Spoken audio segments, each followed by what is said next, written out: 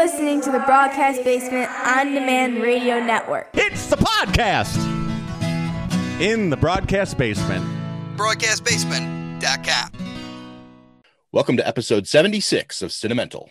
How can you talk if you haven't got a brain? I don't know. But some people without brains do an awful lot of talking.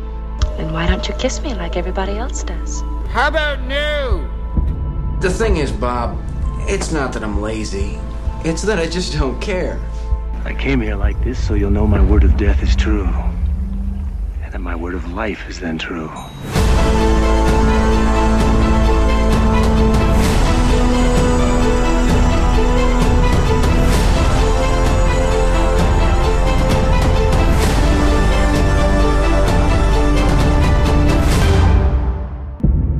Hello, everyone, and welcome to another episode of the movie podcast that we can only hope you enjoy listening to as much as we enjoy making. My name is Stephen Hovicki, and as always, I'm here with my co-host Hassan Godwin and Latham Conger III. Our guest today is a writer and actor who has been seen on the recent ABC series Madoff and HBO's The Deuce. His most recent film appearances include Catfight and Drunk Parents. However, among many other roles, he may be best known for his appearances on nearly all the versions of the Law & Order franchise, his role in Spielberg's War of the Worlds, his role in HBO's classic prison series Oz, as well as co-writing, co-starring in one of my favorites, the 2001 horror classic Session 9. Stephen Jeviden, welcome to Cinemental. Hi, thanks for having me. My distinct pleasure. We were connected up by a mutual friend and multiple appear on our show, Dean Haspiel. So that was a fun connection. Yeah, definitely. When he told me that he thought that you'd be a good guest on the show, and I made the connection to who you were, I was like, yes, please. Because as I said, as I've told you previously in our discussions, I've been championing Session 9 since the first time I saw it. I was not lucky enough to see it in the theater when it came out. I probably saw it the first time when it was released on video. So ever since then, which I would guess was probably 2002 or something along those lines. But it's a great movie. I was just how did you end up working with Brad Anderson? Brad and I went to college together. He was there, I guess. We went to Bowdoin College up in Brunswick, Maine, and we kind of knew each other the truth of it is we were both really tall. Like I'm 6'4", he's 6'5". Wow. So, and the college is tiny. It's like 1,400 kids, I think, maybe 1,600 now. So you kind of, you don't know everybody, but if you would all stand out, right. And being 6'4", you do.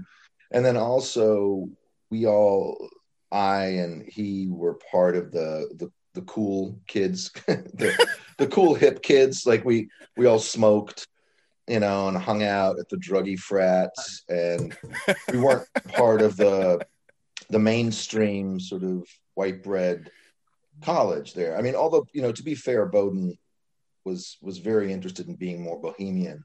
So, which is the reason they let people like me in, and Brad. So, but literally, I remember him. He was one of the few people that wore a trench coat like I did. I didn't wear, like a long, like we used to call them old man coats. Yeah.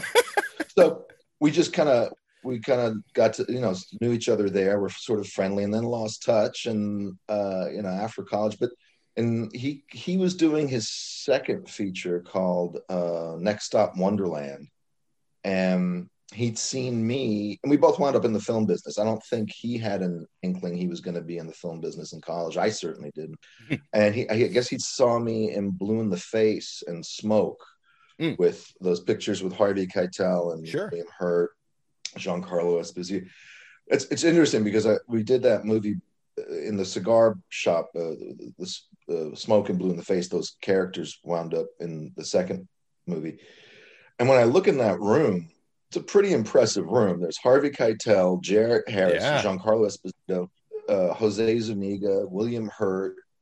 I'm like, wow, that's pretty fucking cool. Anyway, but he'd seen me in that, and that's how we reconnected. He'd moved to New York to cast Next Stop, was going to shoot that, and anyway, and then we just stayed in touch. But that was 90. When was that? 97, I guess. That's about 96. Right. yeah, and then he went ahead, and then he was in New York, so we hung out and wrote Session 9. Yeah, where did the ideas for Session 9 come from? Is that mostly from you, or? No, he'd been living in Somerville when he did the Darien Gap. So I don't know why he moved to Somerville, but he did, because he's not from Massachusetts. He grew up in Connecticut. But so he knew about Danvers. Well, right, yeah. You can't, as I was told, if you live in Boston, Somerville, that area, you can't not know about Danvers. It's this, literally a looming building on a hill overlooking Route 1. So he knew about Danvers, and then so his idea was he wanted to write a horror movie that at the Danvers State Lunatic Asylum, which is what it was known as at the time. And he just asked me. We were at his birthday party, I remember, over a margarita at a great bar. I don't know if it's still around. I don't know if you know it, Hassan, called Double Happiness, way downtown in Chinatown on Mott Street. Yeah, because I went to Pratt at up on the near the Puck Building near Broadway and Lafayette. I won't talk much about it, but I've been there. Yeah. Anyway, it's I don't know if it's still around, it's well worth checking out. But yeah, and we were he looked over his drink and said, "Hey, do you want to write a horror movie with me?" Yeah, sure. Sure, why not? So I actually took the time to rewatch the film again this morning because I just wanted to have it fresh in my head. Okay. What I thought, a couple of things I thought were kind of funny about it. The voice of the doctor on the recordings, I thought it was funny because it's an actor named Robbie Lawler. Is that right? Regardless, it was funny because when I first came across that first scene where Mike's listening to the tapes, it almost sounds like David Caruso on the recordings a little bit. Yep, that's what I thought too. It was just actually, so did I, and was it David Caruso? It sounded like someone. I think I thought David Caruso as well, and I actually made a point. I pointed it out at the time. I was like, I think we need to get a different guy because it could be unintentionally confusing. Right. And there's already it distinguishes for you. Say that again? It distinguishes it. They distinguish themselves separately, within 30 seconds after you hear it, though, I think. Okay. Well, good, because, I thought there was already some ambiguity written into the script that we didn't need more unintentional ambiguity. And frankly, I don't think you need unintentional ambiguity at all. I think it's a terrible thing to have. But no, I mean, I think it's one of the worst things that came out of the independent film scene in the 90s here in New York was the misunderstanding that it's artsy if it's ambiguous. It's like, no, it's not. It just means you don't have the balls to make a point, or you're lazy. Lazy, but I think it's more than just they don't want to, whoever it is, don't want to stand behind something, whatever it is. I mean, whether it's like, it doesn't have to be like a big political or social point, just anything, just say something. Oh man, I got someone in mind about that, and I just will not say it out of correctness, but that there is a particular filmmaker that epitomizes that, and that drives me crazy every time I see more than one work. But can you say it, Hassan? No, seriously, you're going to say that and then not say it? That's exactly what I'm going to do. You're doing exactly what we were just talking about. You're not making a point. It's called irony, Latham. I'm being ironic. And Hassan wants to still keep his career and livelihood. Yeah, go on. I have no career. I don't care. It's called covering. And I don't know if Steven knows him. So if I got on my soapbox and it happens to be a very good friend of his from years ago, how good would that go? Well, that's just an artistic interpretation of their art. True. Okay? By the way, your friend sucks. Yeah, exactly. I don't think he's saying he sucks. But... Oh. All right, tell us later. Hassan. That would be the gist of it, though. That would certainly be the gist of what I would be saying. And Hassan, that I can always take it out.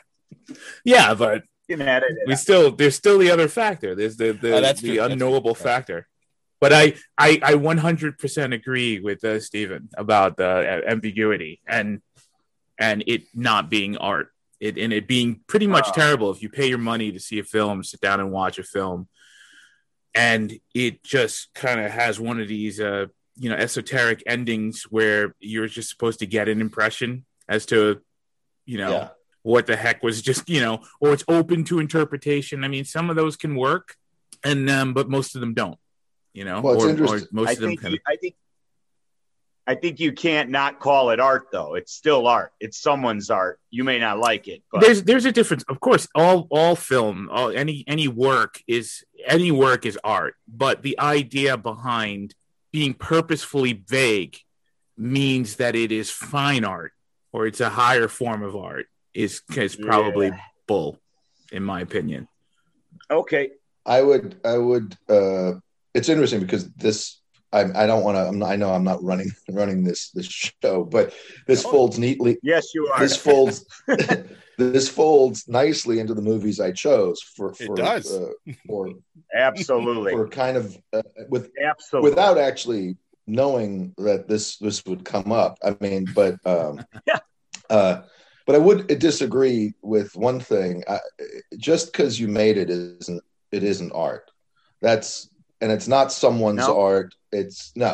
Art is a very particular thing. And unfortunately, the word gets used like a lot of words like genius and overused. And I think distinctly misused. Producing creative product, that's fine. Everybody should do it. And I think it should be mandatory in schools taught, painting and writing. And I don't think it's a good idea to not do it. I think if you can journal, whatever the hell it is you want to do it. I think everybody should do it, but that doesn't mean it's art. I think art is a very particular thing and very difficult to define, which is, why you have these kind of debates. But I think the thing that distinguishes something, that makes something art, is it has within itself the ability to vitiate the subject and the object. Now, as much as I like Caddyshack as a movie, there are moments in it when that happened. There are moments when there are moments when Bill Murray is doing some shtick and it's just great and you just lose yourself in it. You know what I mean? But most of that movie is like, I don't know if you could even call it a movie, but it's just like a series of things that happen. Do you know what I mean? Sure. But now where it gets a series of events. Yeah. Where it gets complicated and where I do agree with you, Latham, is that moment of transcendence is yours. I can't tell you that you don't like something, that you shouldn't like something. You know what I'm saying? Yeah, that's what I mean. No one can define it. So unless you change the definition of the word or add an adjective to it, like fine art or critically acclaimed art or whatever. I think that's it might be just semantics. Oh no. Yeah. Right. And what Hassan said, I agree with that. Like it's not, I wasn't saying, I think what I was taking issue with like specifically unintentional ambiguity, but in the intentional ambiguity that people will throw into something so that they can sort of sidle into the fine art or the critically acclaimed, you know what I mean? Because everybody, I just remember being in like bars in the East Village in the 1990s and, hanging out with PAs in the indie film world and directors and whatever the fuck. And, the refrain was always, I don't want to do Hollywood movies, man. Like, I just really don't want to be like Steven Spielberg, man. And I remember sitting there going, okay, well, first of all, you should pray at whatever altar you may have at home to be 1/10 as good a director as Steven Spielberg, right? I mean, yeah, I don't care if you like his movies, back to what we were just discussing about, you can't tell. I don't care if you like his movies or not, but the man has, I don't know, a preternatural talent at storytelling in film. For sure. And frankly, I think and this is an odd thing to say about arguably, in my opinion, maybe the most influential director of the last 40 years, but just because everybody's seen his movies, you know, I mean, you can't get away from a Spielberg picture if you tried, but he's just an extraordinary talent. And I personally like his movies, but I just remember thinking, you know, to base your entire career by not being Steven Spielberg or not being Hollywood, you're just as much under the spell of Hollywood or Steven Spielberg, you know? So you might as well just go Hollywood and get paid. You know what I mean? And it's like, what the fuck are you talking about? I don't want to be like Steven Spielberg. If you're trying to make any money in the industry, there's no reason to discount being like him. You're not, you're limiting yourself at a very severe level. Well, there's also the arrogance of the fact that you're not going to be Spielberg. So don't worry about not trying to be Spielberg, because you're not going to be Spielberg, you know? No. There's like the arrogance of if I worked at it, I could be just as good as Spielberg, but I'm not going to do that, you know? And that's, of course, that's BS. You know, that's not reality. You're not working with reality at that point. No, you're absolutely right. And I think, you know, to give those people credit, or at least, you know, to not completely dismiss them, I think they're misstating what they actually mean to say. I don't think they mean to say they don't want to be Spielberg. They are frustrated and perhaps rightly so by the overwhelming juggernaut of Hollywood and, you know, the strictures of that kind of storytelling. That said, I'm still not exactly sure why, because, you know, especially in the 90s, my generation were all enamored with, you know, movies like Taxi Driver, you know, the usual 70s, you know, fare, Electric Light and Blue. Oh man. That ending still gets me. Sorry. No, it's okay. But I just, again, I would point out, you know, those are all Hollywood movies, by the way. You know, all those movies you love were made by a version of a studio and came out of the Hollywood studio system. So, you know, it's all very sort of in-group talking. You know, I want to be avant-garde, so this is what you say, you know. Yeah, I mean, indie filming as we know it today didn't really exist back then, or if it did, none of those movies, you know, existed outside of possibly a film festival. You know, and the film festivals didn't become these shopping malls for studios to buy new product until much later. Yeah, no, I remember in high school, it was 1983 or 84, there were, you know, a handful of movie theaters, the 8th Street Playhouse, which is now the IFC Film movie theater down on West 3rd Street, and no, it was Waverly Playhouse or whatever the fuck. There were like 4 or 5 downtown theaters, and then there was a couple of theaters around Lincoln Center that would play foreign films, but also what would be called in the 80s underground movies, you know. So you could go see Jim Jarmusch picture, you know, or Art House. Art House, right. In fact, I remember seeing a really great movie. Well, I don't know if it's a great movie, but it had a profound effect on me at the time, and I've seen it since, and it's a weird ass movie. It's called Liquid Sky. Oh yeah. Yeah. You know, very much ahead of its time in terms of how it told the story, how it looked, what it was about, you know. But you're absolutely right. Yeah. The independent film, as it has been codified by like you said, the festival circuit and the Gotham Awards and the Indie Spirit Awards and stuff, was created in that time from like 1990 to about 97. It was done, you know, like it had been, this is what an independent film is, was you were pretty clear about it, you know, by 97. I remember being asked, I was doing a movie, an indie film in Rome, and their sort of version of Premiere did an interview with us, and the woman asked me what I thought of the state of independent film. And this was 1995, so people were already questioning what was going to happen with it. And I just remember saying to her, and I still have this answer. I think, see, I don't know what an independent film is. You know, I mean, the most independent film made in the 1990s was the Lucas's Star Wars movie in 1999. He paid for it. Yeah, he directed it. Financed he it. wrote it. You know, good point. The deal he had with 20th Century Fox was whatever he gave them, they had to put out, and there was no back and forth. It was like, could you cut it down an hour or whatever the fuck? Could you rewrite this? No. Here's Star Wars. You're going to distribute it, and you're going to do due diligence and make sure you do it right. That's an independent film, you know. Right. If you're making those like little indies in New York for $500,000 and you're beholden to some dentist who did well in the stock market who's now living in Florida, that's not an independent film, you know. Great point.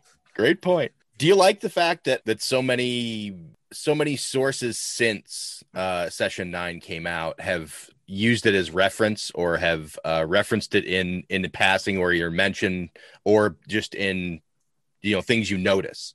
I haven't really known. What do you mean? Silent Hill 3, the video game, very vocally says that they used a lot of their internal imagery and a lot of their set building for the game of Brookhaven Asylum are taken from stuff from the movie. I didn't know that. Oh, cool. Okay. And then I didn't know that at all. What else is going on? Yeah. That's really cool. I didn't know that. Yeah. Yeah. In my research, I discovered a few novellas and short stories and things of that nature that actually refer to not only Danvers, but will refer to Session 9 as, sort of a in-world reality. No kidding. That's really cool. No, I think that stuff is great. Yeah. Yeah. There's a lot of, I honestly have never met anyone who's seen the film who didn't enjoy it. I mean, I'm a big horror guy and that's my core fan base. I'm a film guy, but I mean, horror films are my bread and butter. I watch good, bad. I don't care what they are. I'll watch them because I figure I can always find something successful that they did, even if the movie is terrible, one good shot for me is enough. I'm happy.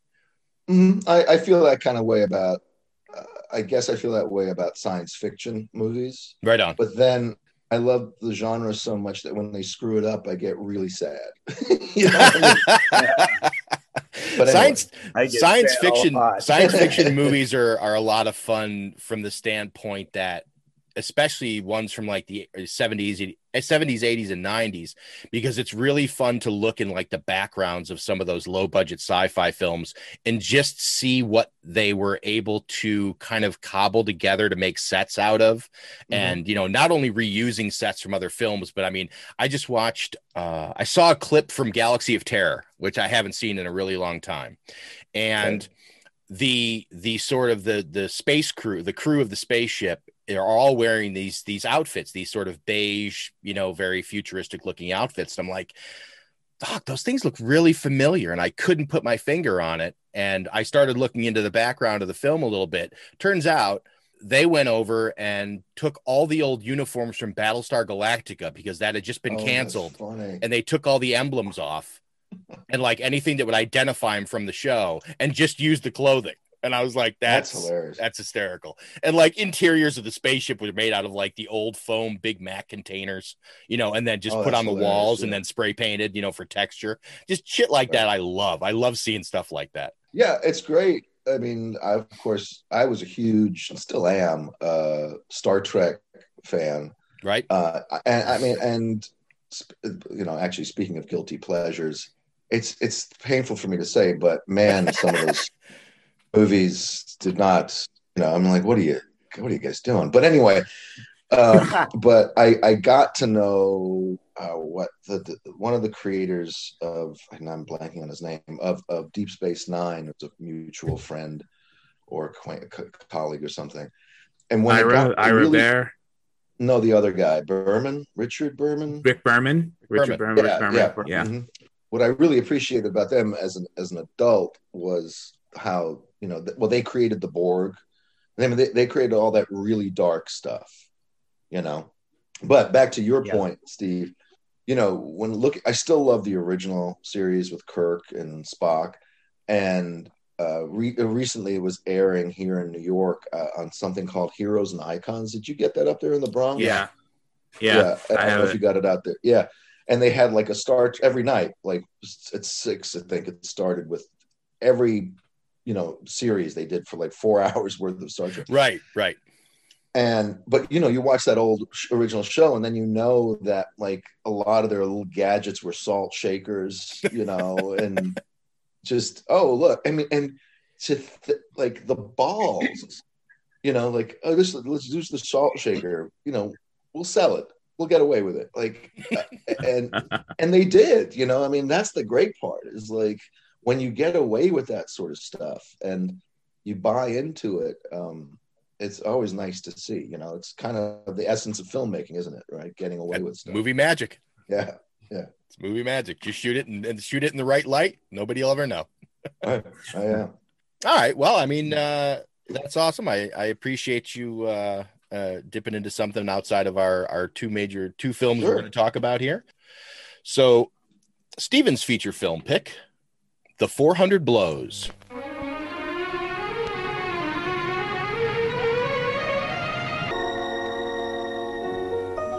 Je sais très bien qu'à l'école, on apprend des tas de choses inutiles. L'algèbre, la science, ça sert à peu de gens dans la vie. Mais le français, le français, on a toujours des lettres à écrire. Tes parents disent que tu mens tout le temps. Non, je mens de temps en temps, quoi. Des fois, je leur dirais des choses qui seraient la vérité, ils me croiraient pas, alors je préfère dire des mensonges. Et puis je me suis aperçu que ma mère, elle m'aimait pas tellement, elle me disputait toujours, et puis pour rien, des petites affaires insignifiantes. Et puis avec ma grand-mère aussi, elle s'est disputée une fois. Et là, j'ai su qu'elle avait voulu me faire avorter. Et puis si je suis née, c'était grâce à ma grand-mère.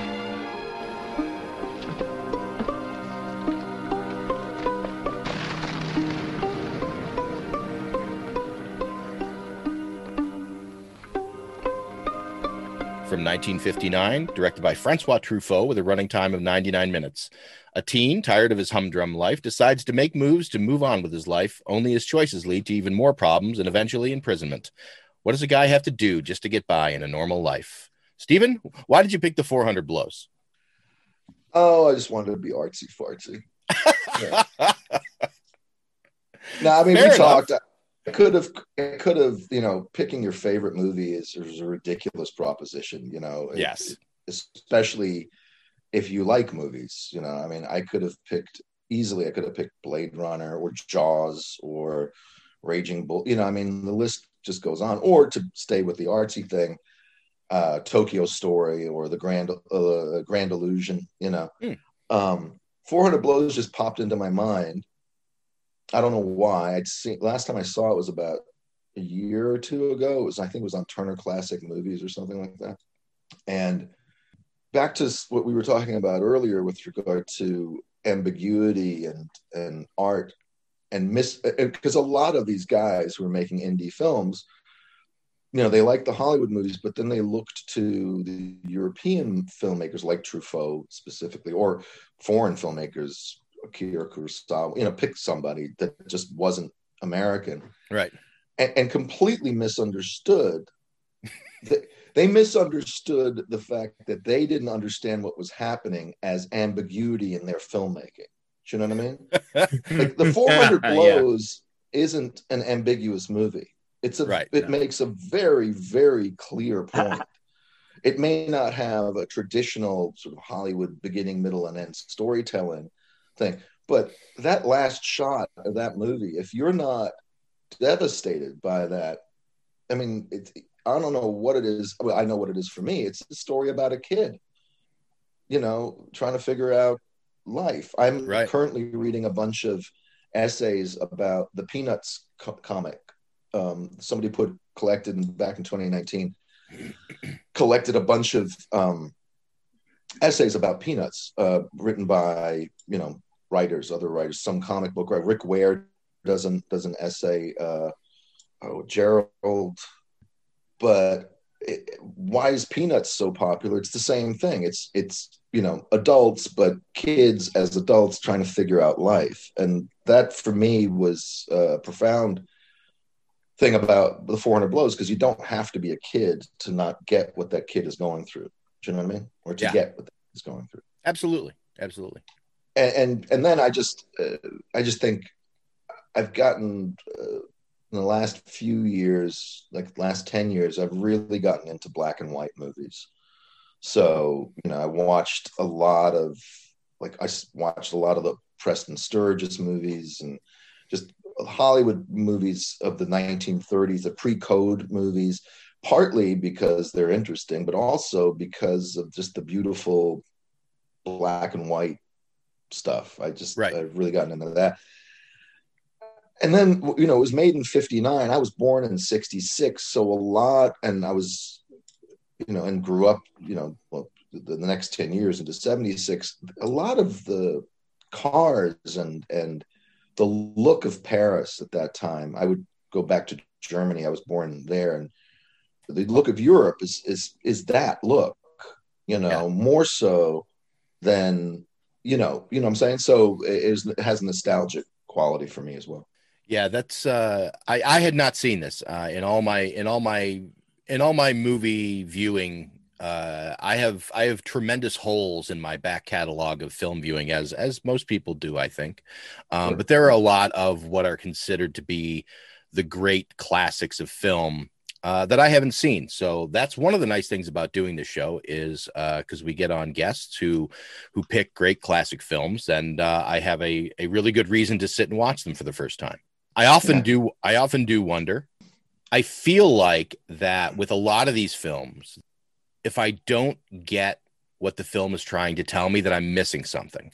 I think that if there's a reason why certain films are considered or held to a certain level, and I feel like when I watch them and I don't feel that way, that I've somehow missed something in the story, either in the story or how that was told, or visually, or I'm missing the theme or the cues or whatever it might be. And this does not fall into that category, but I'm just in general, these kind of films sometimes will do that with me. I enjoyed this a lot. I thought that kid is amazing. For 12 or 13 years old, whatever he was when he made this.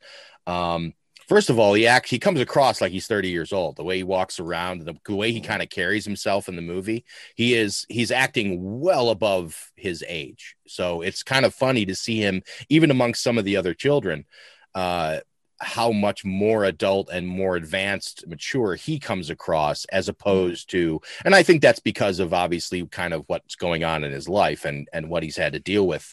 But that and the fact that he looked vaguely like David Duchovny and at times, and it kind of kept throwing me off. I loved the parts of the film where like the kids would say goodnight to each other and they would shake hands like little businessmen and be like, all right, good to see you tomorrow, and all the little briefcases and everything. I really enjoyed it. Actually, Leigh, this is a good spot. Why don't you go ahead and give us, I assume you had seen this before. No, I had not. Oh, okay. It was on my, like you just said, we see as many movies as we can, and there are classics that we just, we can't see everything, and this is one that's been on that list for a while. All my film books I have, list it really high as one of the greatest films of all time. Its influence, French New Wave. We studied the French New Wave in school, but this is not the film that we were shown. Which one were you shown? 8.5. Is that considered French New Wave? That's Italian. That's Fellini. Never mind. Italian New Wave. No, I can't think of what it was, but it wasn't this. I just always remembered the title. The title always interested me more than the actual film, because I was like, what does that refer to? And I watched it the other day and I still didn't know what the title meant. By the end of the movie, I had to look it up. Now I understand it completely. So yes, a mistake in translation is what it comes down to. Well, it's it's interesting, and I think they even almost tell you in the credits at the beginning what it's referring to itself, because it's a French idiom. But it's it's one of those films where you got to go in with, as we always talk about on the show, you have to put yourself in the mold of when was this made, and not only that, but since it's a foreign film, what country it was made in.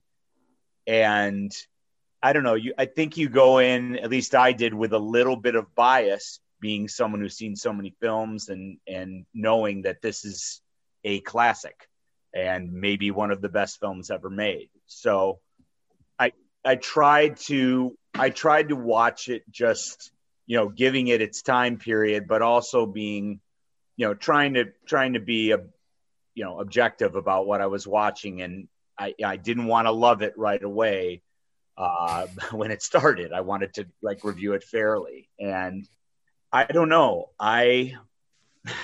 There's parts of it I really like. I love the kid's performance. I love what they're trying to say. I love how he directs. He's in my favorite Spielberg film of all time as an actor. So Truffaut's got a different liking to me in that respect too. But did you catch his cameo? I just looked it up. Okay. Actually, I did not catch it when it was in it. I kept thinking the kid, this kid they got, because it's semi-autobiographical.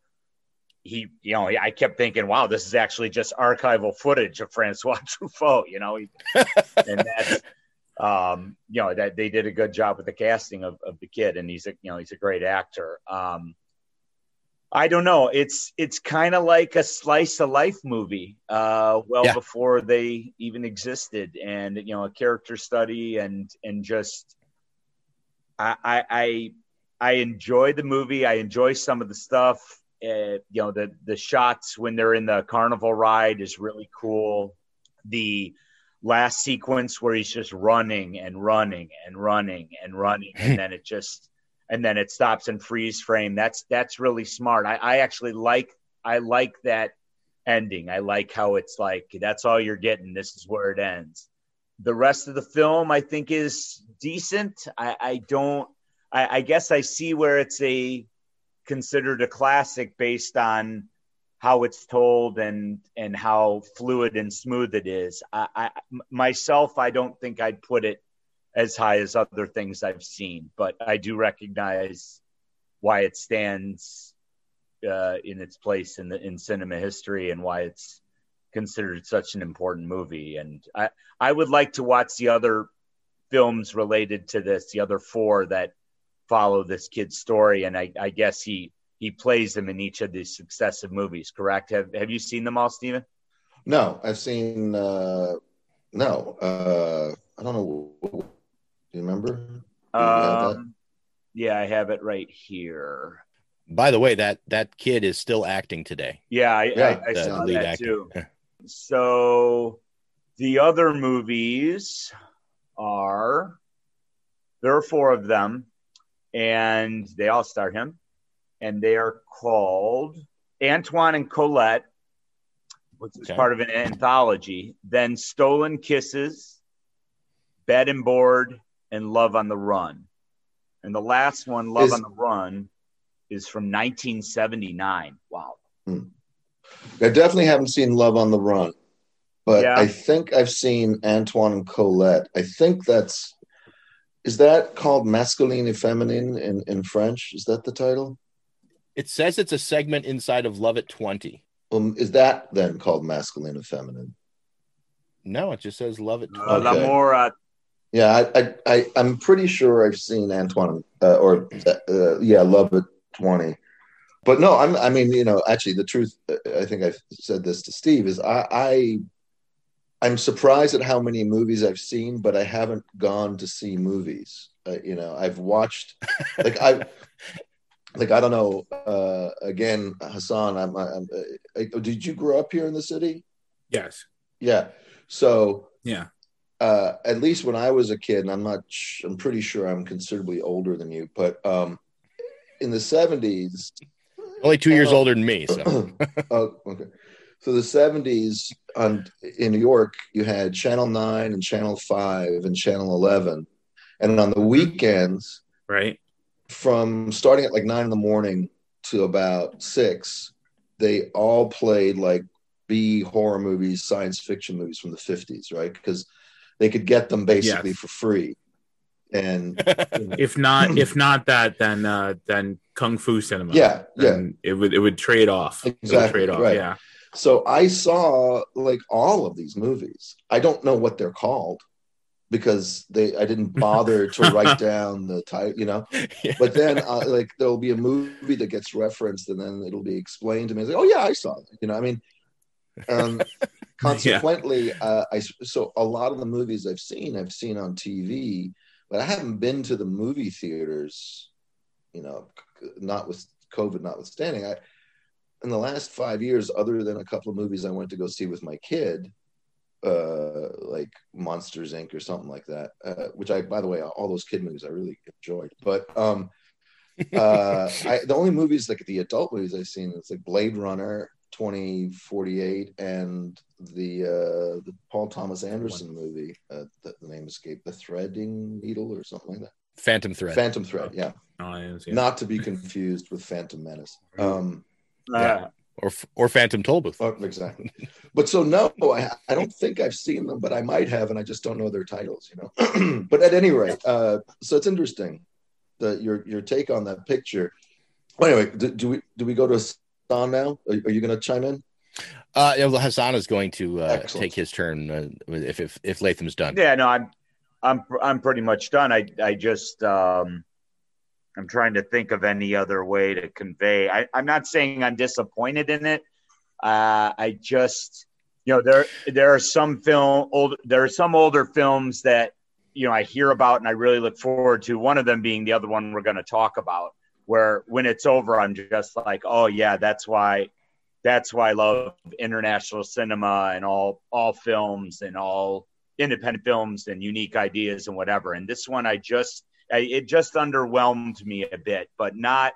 I think there's just a lot of loose ends in it that bother me, and I understand that's part of the point, but it just didn't ring as true with me as it did with other people. But obviously, the consensus is it's a masterpiece. So. And certainly, I have certainly a strong sense of that with my dislike of The Graduate, which a film is generally considered by most other people to be magnificent. So I get it, and I'm the same way, and I think that partially that falls into the category of us where we are, what we've already experienced in film versus what people knew about film in 1966, and sitting down and getting to see this first time, you know, without the baggage that we have already in hand. Yeah. You know, so it's difficult. And I'm, you know me, I'm always the first one to make a point that a great movie is a great movie. It doesn't matter where or when you see it. It's always going to be great. And I think that, you know, you can see in this movie how that coming out at that time certainly would have that effect on people. Right. I don't think that movies in the mid 60s, especially American films, were doing anything along these lines. And like you said, it was, you know, one of the earlier kind of just slice of life films that just showed you, you know, this kid and, you know, what was happening in his life. And then all of a sudden he ends up where he does. Hassan? I get really mad when I started watching this because I didn't realize I was going to have to read the whole thing. That always upsets me. You didn't know it was a French film? Yeah, I didn't. You know, you just because of the way we had to do things this week, which is kind of a run and gun kind of situation. I didn't have time to prepare and like actually understand, you know, what I was about to walk into. So I put the movie on, and it was like, you know, and I could realize from the credits, I'm like, this is decidedly French, and I'm like don't tell me. And then but what kind of amazed me is like how quickly like I forgot that it was that was in French, just because of the circumstances. Like things just start rolling like right away. You know, he gets in trouble with the teacher, he starts writing on the walls. You know, like, you know, you just kind of get right into the circumstance, the situation. Yeah. So I was actually mostly being funny, but well, no, you know, you make a great point though. I mean, that's something that stands out to you, and in a film that you know you're going to have to read, to have it not be an issue quickly is a credit to the film in and of itself, That being the fact, yeah, that because it's already bringing you into the story, and you're not even registering that you're not just failing behind or missing things. Right. Also, like, because when you start out and you don't know exactly which film you're gonna watch, and for me, like, watching new films is I don't know, I don't have the right vocabulary for it, but it was it's just kind of, it's a little perilous because I kind of get into the films I watch. So like if I'm watching something that I wouldn't normally watch, like that wouldn't just come up and I would normally be interested in, like it just becomes like a chore. I don't know how to describe it. It's like, oh man, now I gotta watch this movie, and oh man, it's an hour and 40 minutes. It's an hour and 40 minutes of reading a movie. Like, give me a break. And then when you put all that bullshit aside and you actually start watching the film, and the film just kind of takes control, which is where you want to be whenever you watch any kind of entertainment in the first place. Yeah. You just forget. And the only reason I'm mentioning it is because I'm just talking about how, like, my level of willful ignorance in going into the film just before as it started. It is really a beautiful film. For the only thing that really bothered me about this film, and that's just the nature of a lot of things, nature of aspect ratio from personally, from myself, and just the nature of the way films are done in the first place. Everybody in France seems to just run out into the street, and that got on my nerve. that kind of freaked me out a lot. I was a lot of anxiety about that. Like, don't you see these cars coming? What the hell's wrong with it? They don't care. Yeah. Yeah. No. Just they put the hand up and then somebody stops. What is that? There's a couple. Yeah, that too. I'm like, come on, I'm from New York. That just doesn't work. Like, I don't know, officer. He had his hand out for something, so I just I waved at him before I hit him. But yeah, I was late for work, so you know how it is, right? And there's a couple of times where the kid just comes running he fires out of his building and just runs right into the street. So, this little, it's weird, the quirky things that just kind of, that short circuit you. There's so many things in this film that you think are going to be a big deal and that just aren't, like him catching his mother, like, cheating on his stepfather. Like, all right, that's gonna, not really, no.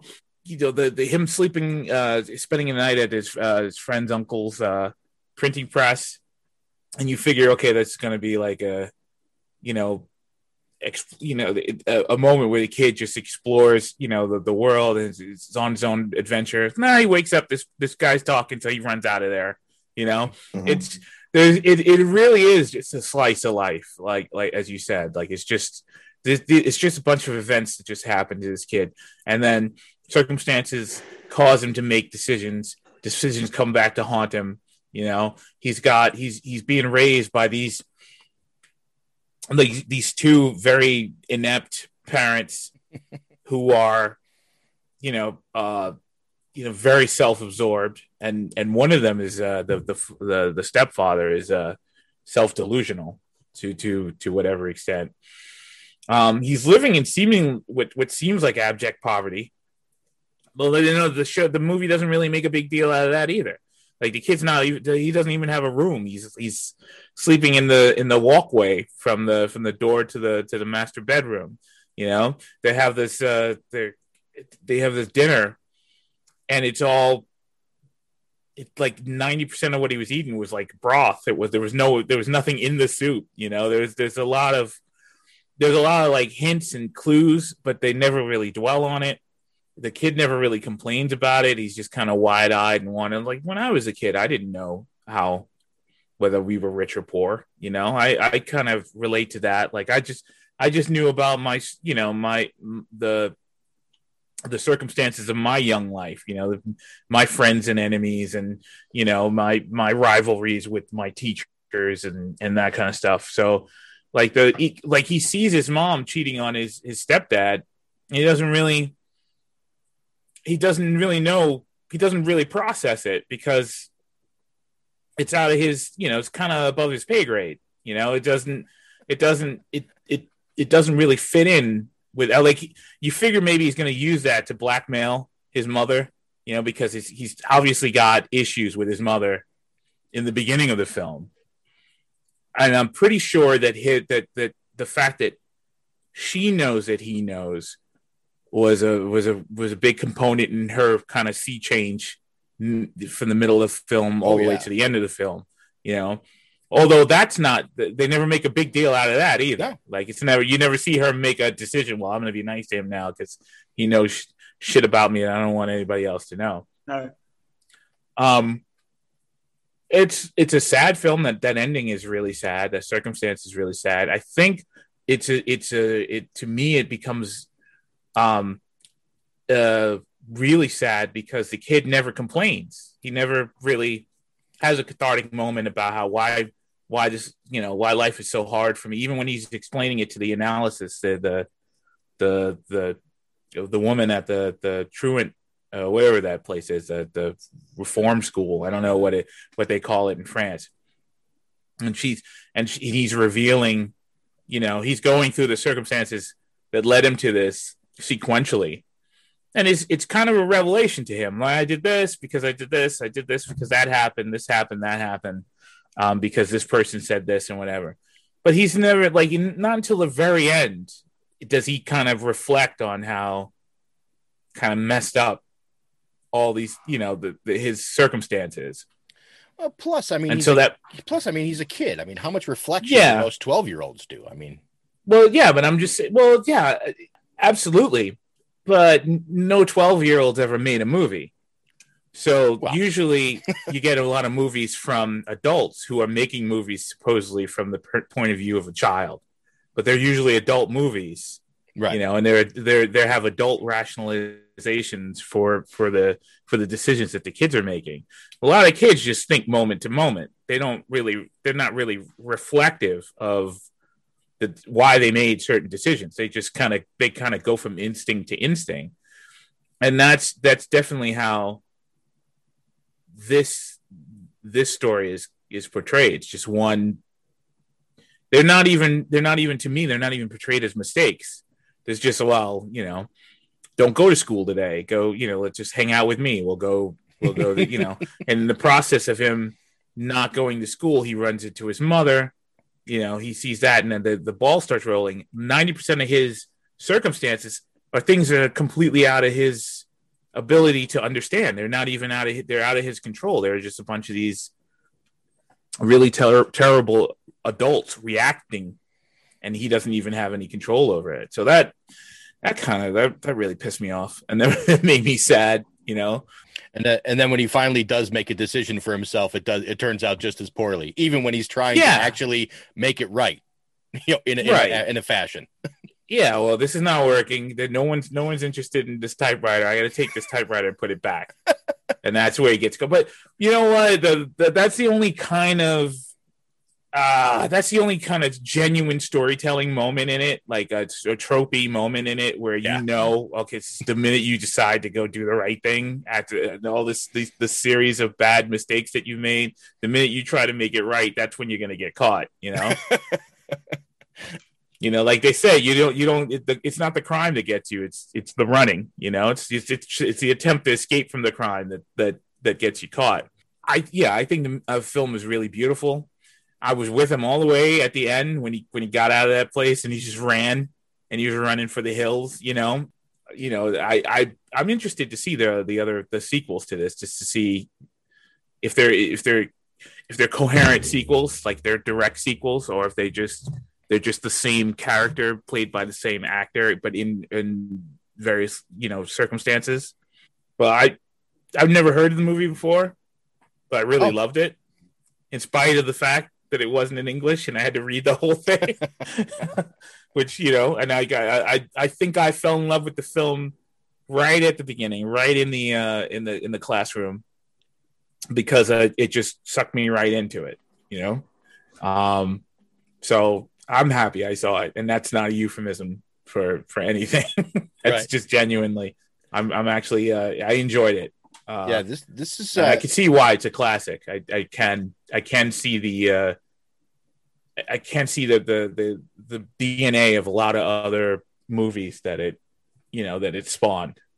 Yeah, I was looking up connections and other things that have referenced stuff in this movie. And it was pretty impressive, the number of other filmmakers who have, homaged it in certain things, and even connections I wouldn't have made. Like, they made a connection to like Run Lola Run, and it was just like scenes of people running. And it's like, all right, but I mean, you can't call every scene of someone running a reference to this simply because there's a scene of him running. It just doesn't make sense. But, people can connect things and see things wherever they want to.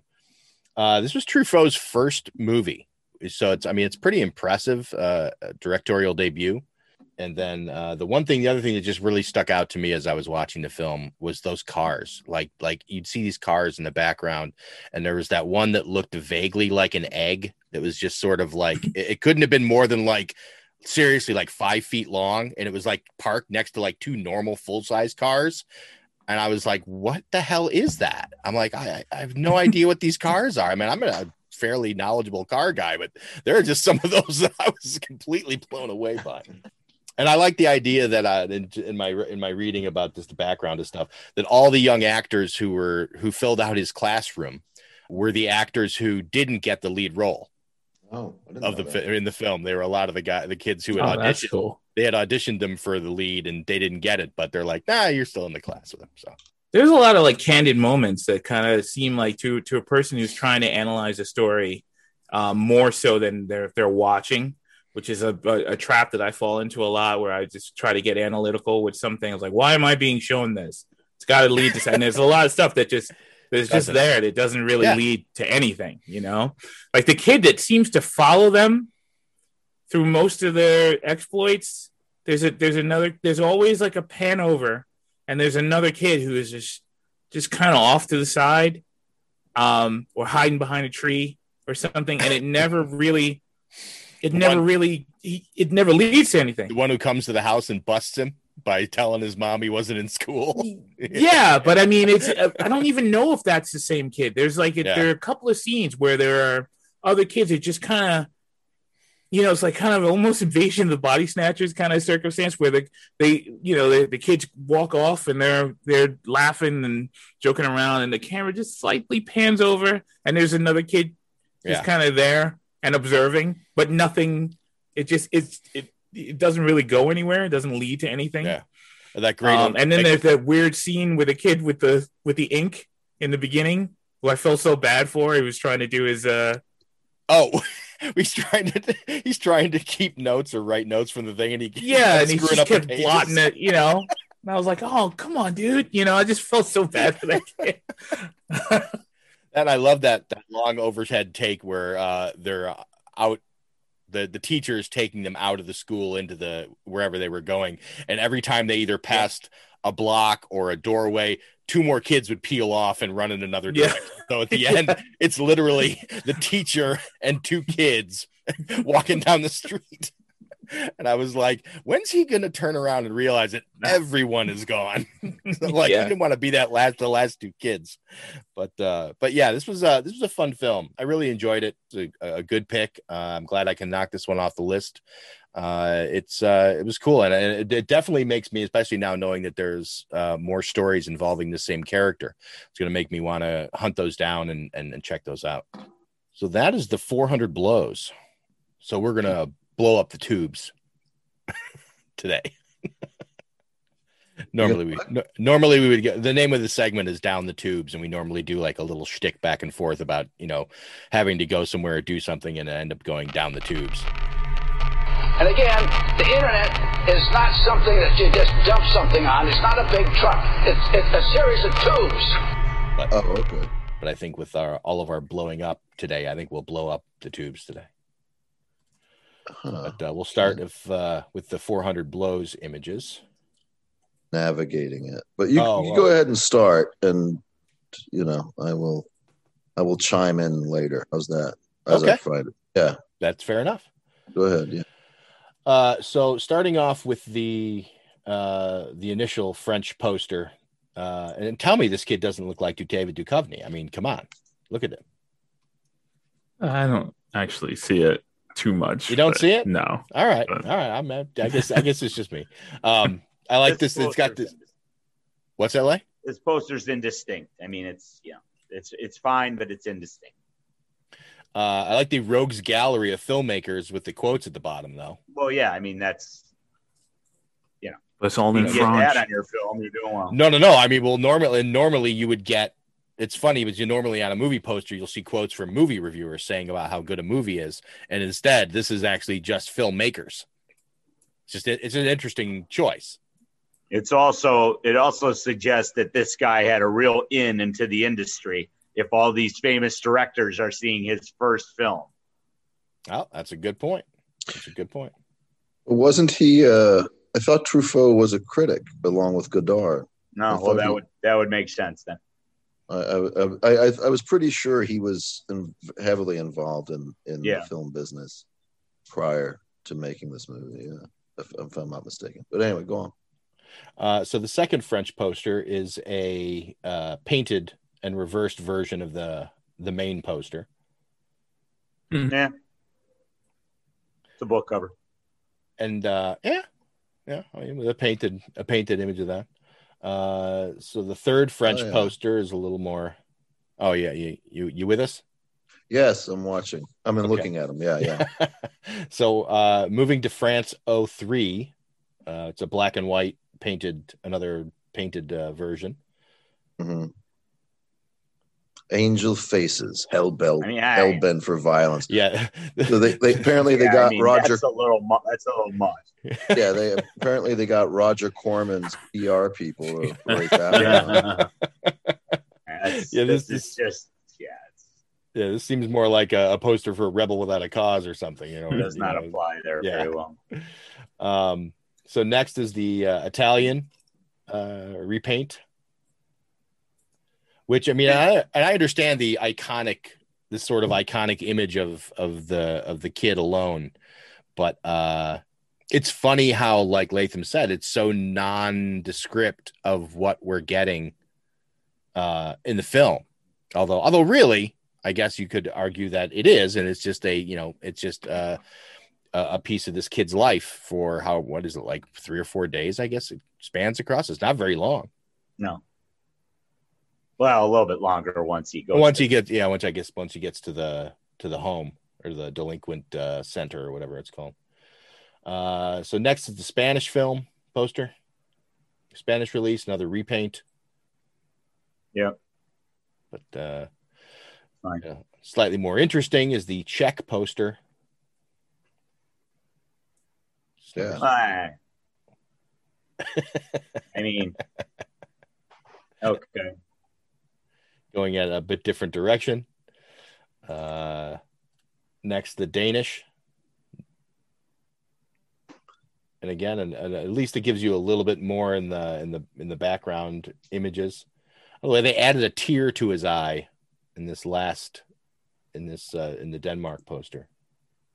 Well, he's probably pretty sad by the end of the movie, Add it. Next is the Hungarian. It looks like, which is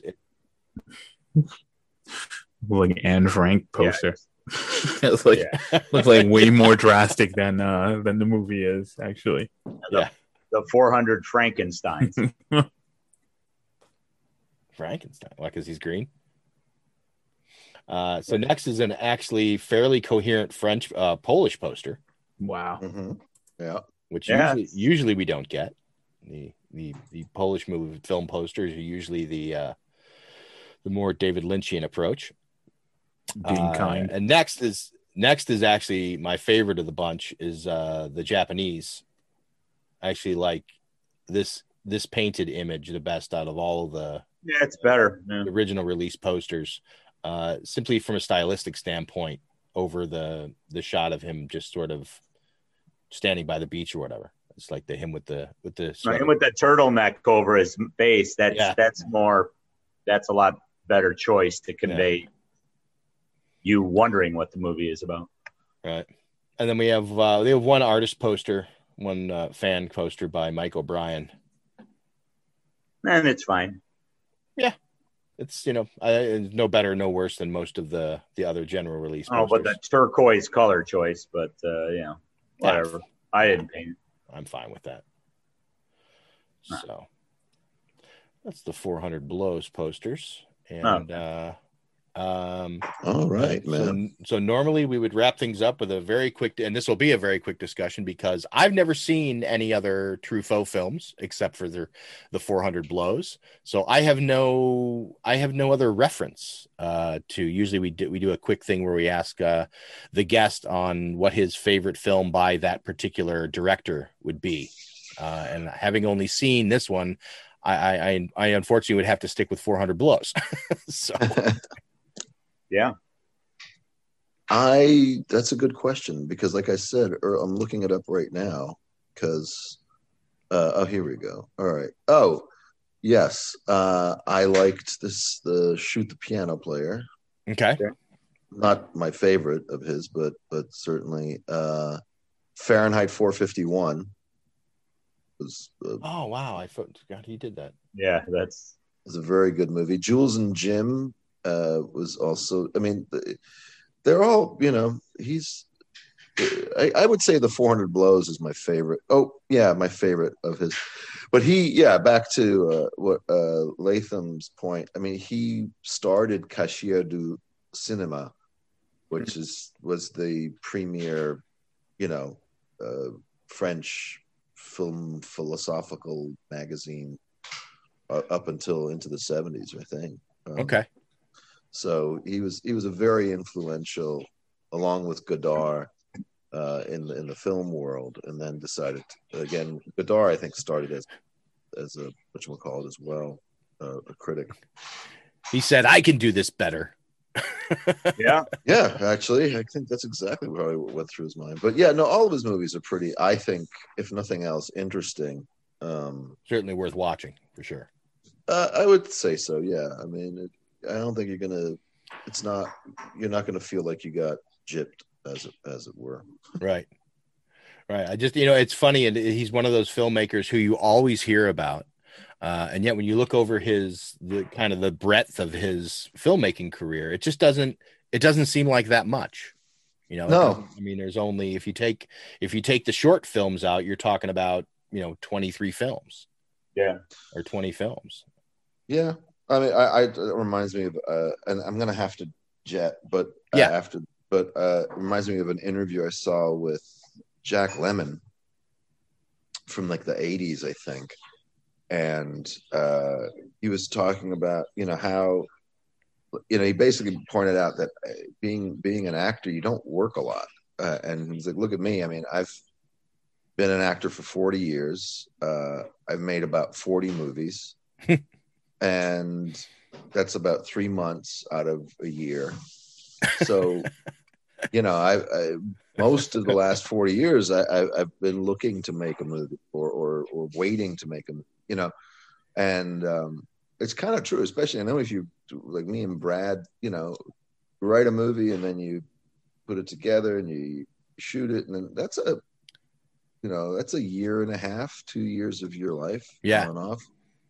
So these things do take time. I'm always surprised at, like Woody Allen, churns a picture out every year. Now, not that they're necessarily all, great, but I'm always surprised at that the ability to, do it as quickly as he can. Yeah, I think that's one of the biggest things that people who don't or have any connection to the movie industry don't understand is the amount of time it takes to get a project not only created, but then to get it, then to actually get it moving and get it made. And then once you actually get someone to say yes, now you're talking from that point, you're talking a year or years. Now, not even counting the amount of time just in developing the story and the whole thing to get it sold.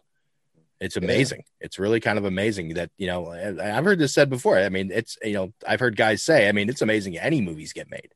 Yeah, exactly. I mean, it's 100 people, on a average movie set, and, getting them all organized and pointing in the right direction. And then, it's amazing any movie gets made. It's amazing any movie gets made and it's any good, really. I mean, the fact that there are in fact good movies is a pretty big deal, I think. Yeah, absolutely. Which is also why I don't particularly like trashing movies, because at least publicly anyway, because I try to find like even with Blow Up, I mean, there's a lot of that movie Sure. that I really like, you know. It's hard enough, you know, to make the thing when, you know, and then, you know what I'm saying? Why, you know, why not focus on the nice things in life? Let's say. When the guys who live in their parents' basement have nothing better to do but sit online and bitch about things, get a hold of your movie and tell you how you could have made it better and why it isn't as good as this other guy's movie. Yeah. Exactly. Yeah, that can be tiresome. To say the least. Well, listen, Stephen, thank you so much for hanging around with us. And, thank you. Even this with has all been great. Thank you very much. Yeah, it's been a lot of fun. Yeah, if you're absolutely welcome to come back. We can talk more about that later and you know, down the road. If you want to pick 2 more movies and wow us, or pick 2 just for fun, whatever you want to do. Well, let's talk about that, definitely. But Dustin, thanks again. I appreciate you giving us 3 hours out of your Saturday afternoon. Thank you. Nice meeting you all. All right, take care, Stephen. Thank you. Take care. Yep. Bye. Bye. Thanks to Fesleyan Music. Please check out our website at cinementalpod.com for all the poster images we discuss on our Down the Tube segments. And don't forget to download and subscribe to Cinemental wherever you enjoy your podcasts, or you can always listen to new episodes at cinementalpod.com. Also, you can follow us on all major social media accounts at cinementalpod. For Hassan Godwin, Latham Conger III, Stephen Jevedon, and myself, we say thank you so much for listening. And as always, in the words of our friend and French auteur, Truman Burbank, good afternoon, good evening, and good night.